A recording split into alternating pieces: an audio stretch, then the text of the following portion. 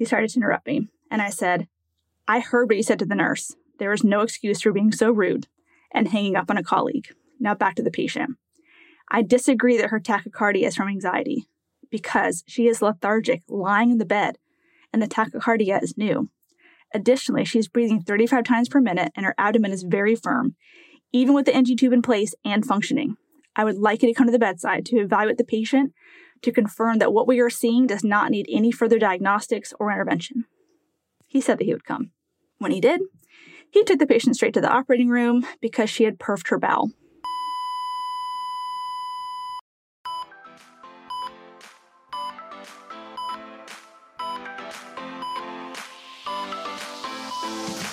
Hey there, I'm your host, Sarah Lorenzini, a rapid response nurse and educator who loves telling stories to teach critical thinking. This podcast is for nurses who want the knowledge, skills, and confidence to respond to any emergency. With almost 20 years of experience in the ER and critical care nursing, and a master's degree in nursing education, I have a lot of stories to share, and I love to nerd out and break down the pathophysiology, pharmacology, and nurses' role in emergencies. Stories bring learning to life. It is way easier to learn from and remember the stories that my colleagues and mentors have told me than anything I've read in a textbook. And that is why I made this podcast. Every episode is packed full of exactly what you need to know to handle whatever crisis that could arise on your shift. It's one thing to get the right answer on the test, but knowing how to detect when your patient is declining and what to do when your patient is crashing is what will make or break your day and might just save your patient's life. Hello, friends. Today, I'll be answering a question that I get from a lot of you, as well as from nurses that I work alongside every day. How can I effectively advocate for my patient when the doctor disagrees with me, or I'm intimidated by the doctor, or I'm not even sure what's wrong with my patient?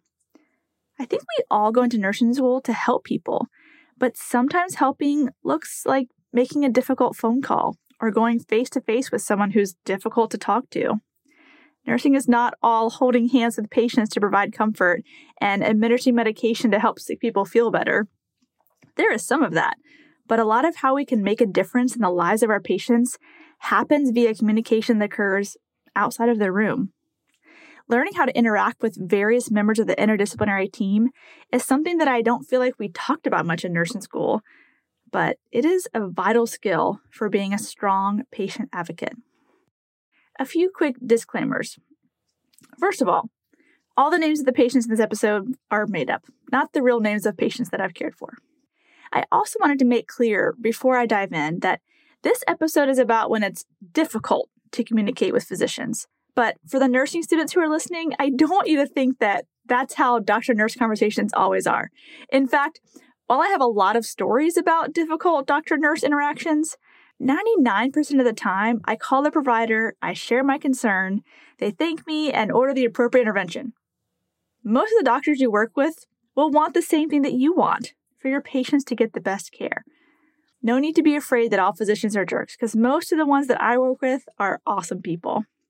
Additionally, I will probably use the word doctor for most of the tips and tricks and stories that I share today, but these same techniques work for nurse practitioners, physician assistants, respiratory therapists, physical therapists, any member of the healthcare team that you need to collaborate with and do what's best for your patient. All right, let's start with the basics. So I've seen a lot of nurses be afraid to even call the doctor. Not even a mean doctor, just having to call the doctor makes them anxious. So I like to begin by saying, the doctor's not your boss. Well, at least not in the hospital setting. He or she did not hire you, and they cannot fire you.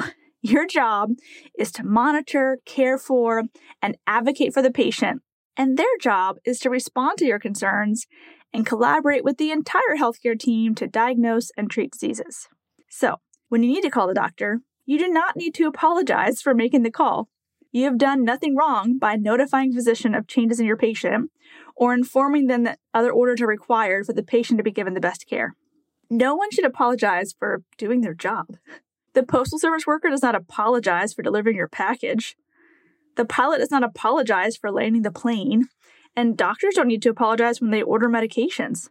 When people are doing their job, there's no apology needed. So, if your job is to monitor the patient and advocate when they have needs, then it's your job to call the doctor and keep them informed.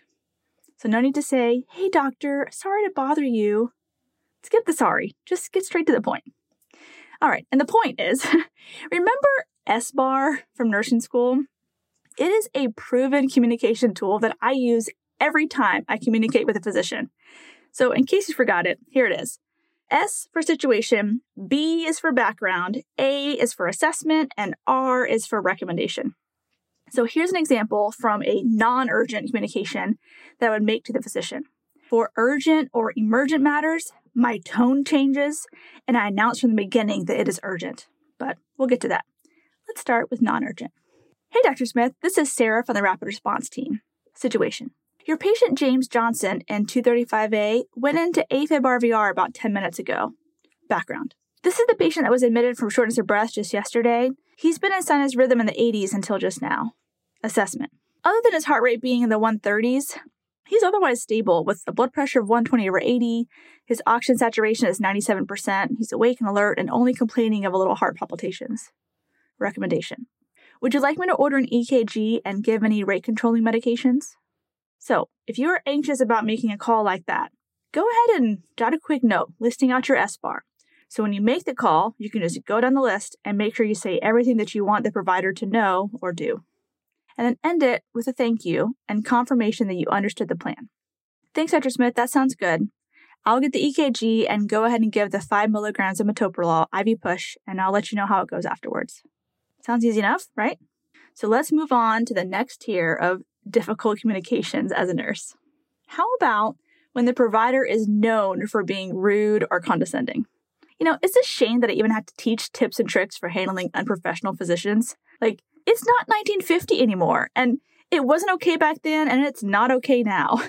But with all the talk about interdisciplinary collaboration and promoting healthy team dynamics, it's amazing that hospitals still allow some of these types of positions to even practice in their facility. But it still happens, so here is how you deal with it. You remove yourself, if possible, from the patient's room. You call out their behavior for being unprofessional and unacceptable, and you create a boundary and a standard for how you will be treated. I'll just give you some examples from what I have seen and experienced myself. The first example is from when I was a new nurse in the ER. I had a patient who was stable. The doctor had ordered a urine specimen. I took the patient to the restroom to collect one, but she couldn't pee. So I walked her back to her room and gave her some water, hoping to try again in a little bit. But I got tied up with several very critical patients. It was over an hour before I was able to go back to her. The physician who ordered the urinalysis yells from the nurse's station, "Who's in nurse room 5? I said, "It's me." He said, "Why have you not sent her urine yet? I'm ready to discharge her home. That's all I'm waiting for. Why can't you nurses just do your damn job?" I was way across the nurse's station, but I walked right up to him and I said, "I'm sorry. Did you just yell at me to do my damn job? Can you repeat that? I must have misheard you." He wouldn't repeat it because he realized how much of a jerk he sounded like. I stood my ground and said, "That was completely inappropriate and unwise on your part. It does not make me move any faster or promote a positive team dynamic between us or anyone else that heard you yelling." And for your information, I was doing my job. I was prioritizing the care of more critical patients over a patient who is stable enough to go home. I do not need a reminder to send the urine. But if he felt that I did, there is a courteous way to remind me, and that was not it. He stormed off. But that was not his first time acting this way. I heard that he was fired and I never worked with him again. Moral of the story, don't put up with it. Apologize if you did something wrong, but I didn't feel that I did. I was not negligent. I wasn't just hanging out on my phone at the nurse's station. I was legitimately busy providing patient care. Asking them to repeat back what they just said is a good way for them to realize themselves how much of a jerk they're being. Here's another story with a better outcome. So it was 2011. I am new to the cardiac ICU, but I had been an ER nurse prior. None of the providers know me yet at all, and I'm still in orientation, and my preceptor was in another room. So none of the team really knows that I've had 8 years of prior nursing experience, and I look like I'm 12, so it's understandable for them to think that I'm a new grad. So during rounds, I asked the nurse practitioner if we should replace the patient's potassium because the patient's been having some increasing ectopy. She responded, All you little new nurses don't know how potassium replacement works. Every patient comes out of the OR with electrolyte replacement orders already. You shouldn't have to ask me, just follow the orders. I responded, first of all, I may be little and younger than you, but I am not new. And even if I was, there's no need to be so condescending. A simple explanation of the protocol or informing me that there is a protocol for replacing potassium would have sufficed. But I already looked for the potassium replacement order, and there are no orders for electrolyte replacement at all. She said, that's ridiculous. It's a part of the post-op order set. But when she checked, there were no orders. She actually apologized, and we've been friends ever since. Sometimes you just have to call the bullying behavior out, and they back down. And in this case, like you all the more. So those were encounters that didn't really impact the patient's outcome, just inappropriate interpersonal interactions that needed to be addressed. But what about when you're legitimately concerned about the patient? Then you need to lead with that. Doctor, I am calling you because I am concerned about your patient. So once I called a doctor about a patient with a small bowel obstruction that had worsened dramatically overnight. The night shift nurse didn't want to wake the surgeon, but when day shift came on, she called me as a rapid response nurse because the patient's belly looked so much worse than it did when she had had him the day prior. But this doctor was notorious for being rude and yelling at nurses, and so she just wanted to make sure that her concern was correct before she called him. I agreed. The amount of distension and the patient's color and tachycardia was cause for concern. So I told her to call him on speakerphone so I could hear it and intervene if he started acting inappropriately. So she made the call, even though she didn't want to. She said, hey, doctor, your patient in room 635, Susan Smith, with the small bowel obstruction, she seems to have worsened overnight. Her abdomen is more distended than yesterday and very tentative palpation. She's tachycardic in the 120s and she's less responsive than yesterday. Can you come see her? He said, I can't believe you are calling me. That is her baseline. She's just anxious. Have you checked the NG tube? How do you make sure it's working before calling me next time? And he hung up the phone. Oh, buddy, my blood was boiling.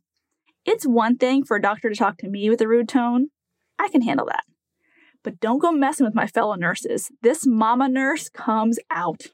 And to add to it, this patient needed intervention, and he was the one that could provide it.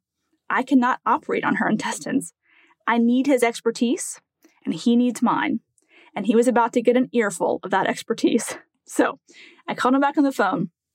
Doctor, this is Sarah from the Rapid Response team. I'm with your patient at 6:45, the one that you just spoke with the nurse about and you hung up on her. That was rude and unnecessary. You should be thanking her for informing you of a change in your patient's condition. If you are not concerned about the findings that she described to you, then it's your role as a physician to explain why you're not concerned. By hanging up on her, you are discouraging nurses from notifying you when your patient is crashing. And I know you don't want that. I have a lot more to say about your unprofessional behavior, but for now, I want to focus on what this patient needs. He started to interrupt me, and I said, I heard what you said to the nurse. There is no excuse for being so rude and hanging up on a colleague. Now back to the patient. I disagree that her tachycardia is from anxiety because she is lethargic, lying in the bed, and the tachycardia is new. Additionally, she's breathing 35 times per minute, and her abdomen is very firm, even with the NG tube in place and functioning. I would like you to come to the bedside to evaluate the patient to confirm that what we are seeing does not need any further diagnostics or intervention. He said that he would come. When he did, he took the patient straight to the operating room because she had perfed her bowel. He never came back and apologized, but I sought him out later on and just kindly asked, hey, have you had a chance to consider the interactions we had regarding that patient with the perfed bowel? He said, yeah, you were right. She was sick. I said, oh, I don't need to hear that I was right. That's not why I came to you. I need you to remember that the nurse recognized your patient was sicker and you scolded her for informing you. He responded, but these nurses call me all the time for stupid stuff. And I said, is it not their job to keep you informed of what's happening with your patient?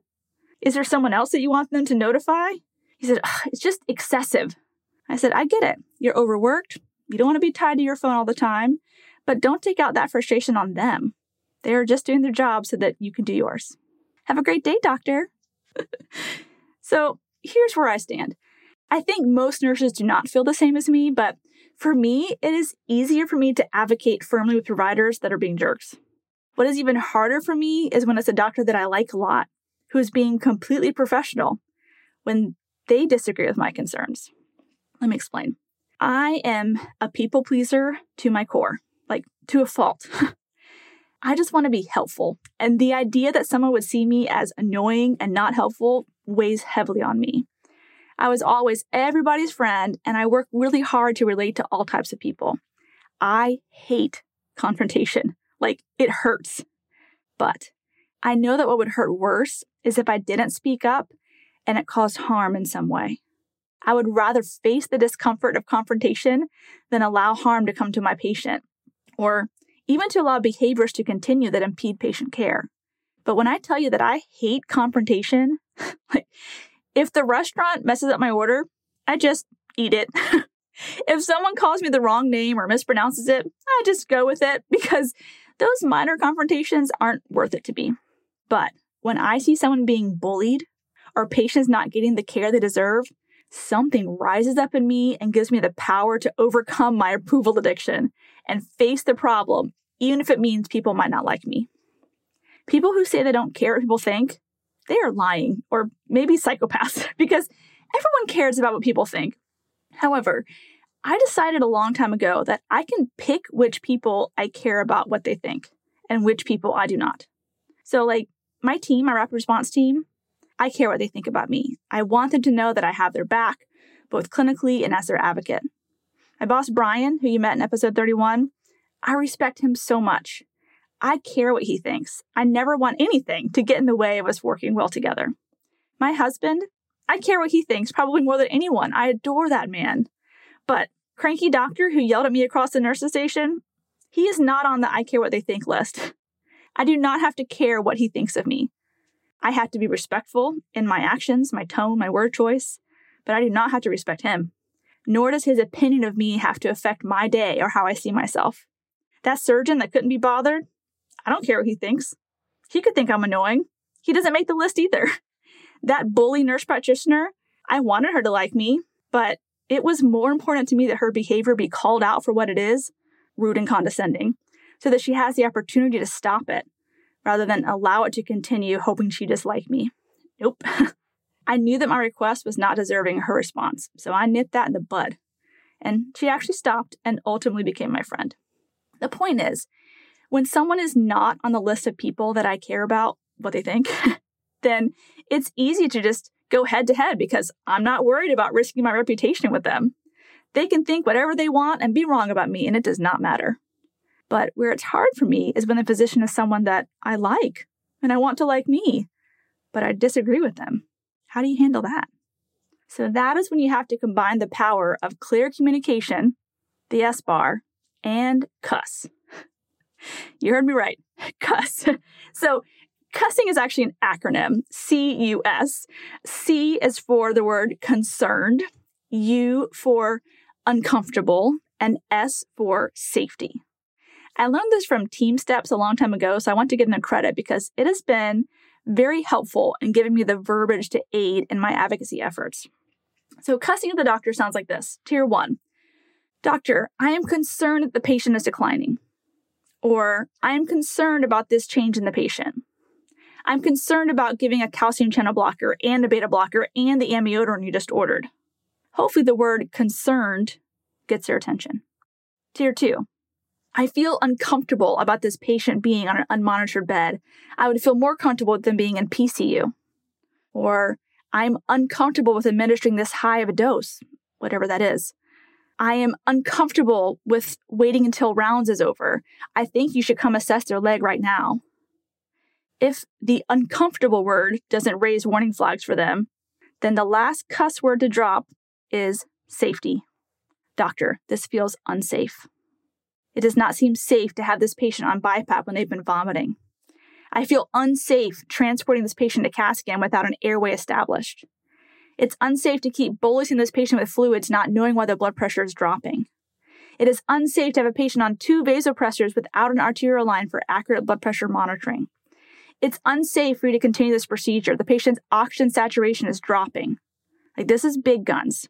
You start cussing with the S word and it gets the whole room's attention.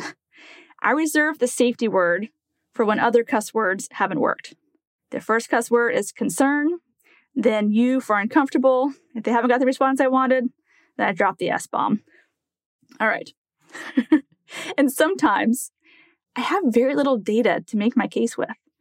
Like every once in a while, I'll just tell the doctor, and not every doctor, only doctors that I have a good rapport with, listen, I know that the vital signs are better now, but I just have a bad feeling about this patient. Can we just check this thing? Or can we just move him to the ICU just in case? We can always downgrade tomorrow if I'm wrong. Another thing is, I don't tell them what to do or to order unless it's emergent. For some personalities, that will make them not want to do it just because you said they should. So sometimes you have to plant the idea and let them decide. For example, doctor, how would you feel about giving some fluids to see if their heart rate and blood pressure could improve after a little volume? Or we've already given 2 liters of fluid and their blood pressure is not responding. At what point would you like me to start a vasopressor? Or do you think we should get a CAT scan to rule out a pulmonary embolism? They do have risk factors. I say it with a smile, and it almost always works. You don't want your tone to put them on the defensive. No one operates at their best when they're also trying to defend themselves. Sometimes I just don't understand why a doctor would order what they did. But the word why also puts people on the defensive. So I try to not use that particular word even when I'm asking a question. So I don't say, why did you order that? I would say, hey doc, I saw your order for blah, blah, blah. For the sake of my learning, what is the rationale for giving it to this patient? They're usually happy to teach me. And then I learned something new. They're happy to share their knowledge, but if it was an error, well, they get to correct it. So I've learned a lot through this strategy. I highly recommend it. The final provider communication tip that I want to share has to do with communicating with residents or doctors in training. I work at a teaching hospital, and I love it. What a privilege to be a part of their training and help them learn early on what are and are not acceptable ways to interact with nurses. And also to come alongside them and help them be successful and learn what they need to be amazing physicians. But interacting with them sometimes does have its challenges. They're scared too. They have so much to learn and are given so much responsibility really fast. They're rotating through so many different specialties and services, and every different service does things a little differently. They work long hours, and they kind of walk a delicate line of being expected to know everything since they have MD behind their name, but also being honest with themselves that they're still learning. So all the techniques that I've already mentioned still apply. But as nurses, we have to be patient as they develop their plan of care. So SBAR still applies. You can still cuss if you need to. In case you were distracted during my cuss explanation, I don't actually mean CUSS. Cuss is an acronym for the power words that you would drop to clearly convey if there's a problem. So it's, I am concerned, I feel uncomfortable, and this is not safe. Often, I'll just drop my idea. Hey doc, how do you feel about checking lactic acid? Or, do you think a beta blocker might help? And I give them time to work through all of the differential diagnoses in their head and all the pathophysiology they've learned and the pharmacology of each option. If there's no rush, I don't rush. But if the patient's crashing, I am much more directive. Doc, this patient is not protecting the airway. We need to intubate. We do not have time to wait for fluids to finish. Their blood pressure is 60/40. They're unresponsive. They need a vasopressor. Or sometimes they just order the wrong dose or the wrong med for the situation. Doctor, I don't know if magnesium will help. The patient's in sinus tachycardia at a rate of 120 with no ectopy. She appears to be dehydrated. I don't think tachycardia is the problem. It's just the symptom. Can we start with IV fluids first? Or, doctor, 1 milligram of Ativan is not enough. The patient is in status epilepticus. I'm used to giving 4 milligrams of Ativan for refractory seizures like this. Or, I agree that they are fluid overloaded, but I don't feel comfortable giving Lasix yet because their blood pressure is 70/40. Again, every time I have to weigh out if I have time to just share my observation and maybe an idea or suggestion, but let them come to their own conclusions, or when I just need to say what has to happen next. And when you have time to share observations, you can do it in a way that will help point them towards what needs to happen for the patient. My favorite example of this is one of my rapid response nurses, Elizabeth. She did this when she knew the patient was in DKA, even though they had not been diagnosed with it yet. So I'll try to reenact it for you. So the doctor's in the room, and she says, so, Mr. Patient, you've been peeing a lot, you said. Yeah? Oh, and you've been feeling extra thirsty, like drinking a lot of water. Yeah. And you're having some abdominal pain too? Okay. And your blood sugars have been way higher than normal. I think I heard the nurse saying it was in the 500s and they can't really control the blood sugar. So she's trying to let them come to the diagnosis of DKA themselves, which they ultimately did. I gain nothing from schooling the residents, but everyone wins if they walk away feeling like they've learned something new. And I want them to know that I have their back and plan to use my years of experience to help them succeed, not make them feel stupid. I got the greatest compliment the other day. A resident came up to me and said she was anxious about her upcoming ICU rotation and having to respond to rapids, but that she heard from other residents that the rapid response nurses would have her back and help her with the rapids. I assured her that this was true and that we would get her through her ICU rotation and we would get to save some lives together. I was really proud of my team knowing that was the reputation we developed. So I'm getting off on a tangent. Let me bring it back and summarize. Doctors are humans just like you. They also want to do what's right for the patient. They are also tired and overworked and have too many patients. SBAR was not just for the NCLEX. I use it every day. It will help you stay clear and concise and get to the point. If the doctor does not respond with what you think is best for your patient, evaluate how urgent it is that the intervention occurs. If you still feel strongly that something needs to happen, then it's time to start cussing. The words concern, uncomfortable, and this is not safe carry some weight to them. So use them sparingly so they have more power, but know that they're a great tool in your patient advocate tool belt. Most people don't respond well to being told what to do, including doctors. So share your observations. Use the "how'd you feel about this idea" tactic. And if you have a question about an order, try to ask your question in a non-accusatory tone that does not put them on the defensive. And finally, wouldn't you rather feel silly for saying something when there was no emergency than feeling regret that a patient was harmed because you didn't say something?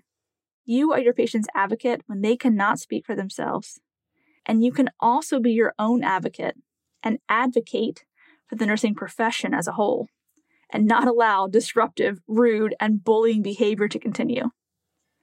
I hope that my stories and tips help you feel more confident next time you have to have a hard conversation, knowing that the end result will be worth the uncomfortableness of that little confrontation. You've got this. Before you go, I just wanted to let you know that if you like this episode, you would probably like my course too. My 1-hour Rapid Response and Rescue course is an introduction to how I approach emergencies. If you would like to learn to think, assess, and respond quickly when your patient is crashing, then you can check out my website, rapidresponseandrescue.com. And if you message me the word podcast on Instagram, I will send you a coupon code for $10 off the cost of the course. Oh, and did I mention that the course is approved by the AACN and worth 1 continuing education contact hour? So, if you want to level up your emergency response skills and get 1 CE in the process, then this course is what you want. I put the link in the show notes for you. Well, thanks for listening. I hope you learned something that will save a life. Remember, nursing is a team sport, so trust your intuition and don't give up advocating until you are confident you've done what's right by your patient. The views and opinions expressed on this show are that of Sarah Lorenzini and hers alone. They are not intended as medical advice and should not take the place of your institution's policies or procedures. Evidence-based practice is ever-changing, and your patient care should reflect the current best practice. If you want to get in contact with Sarah, you can find her at rapidresponseandrescue.com or on social media platforms as The Rapid Response RN. Before you go, I just wanted to let you know that if you like this episode, you would probably like my course too. My 1-hour Rapid Response and Rescue course is an introduction to how I approach emergencies. If you would like to learn to think, assess, and respond quickly when your patient is crashing, then you can check out my website, rapidresponseandrescue.com. And if you message me the word podcast on Instagram, I will send you a coupon code for $10 off the cost of the course. Oh, and did I mention that the course is approved by the AACN and worth 1 continuing education contact hour? So, if you want to level up your emergency response skills and get 1 CE in the process, then this course is what you want. I put the link in the show notes for you. Well, thanks for listening. I hope you learned something that will save a life. Remember, nursing is a team sport, so trust your intuition and don't give up advocating until you are confident you've done what's right by your patient. The views and opinions expressed on this show are that of Sarah Lorenzini and hers alone. They are not intended as medical advice and should not take the place of your institution's policies or procedures. Evidence-based practice is ever-changing, and your patient care should reflect the current best practice. If you want to get in contact with Sarah, you can find her at rapidresponseandrescue.com or on social media platforms as the Rapid Response RN.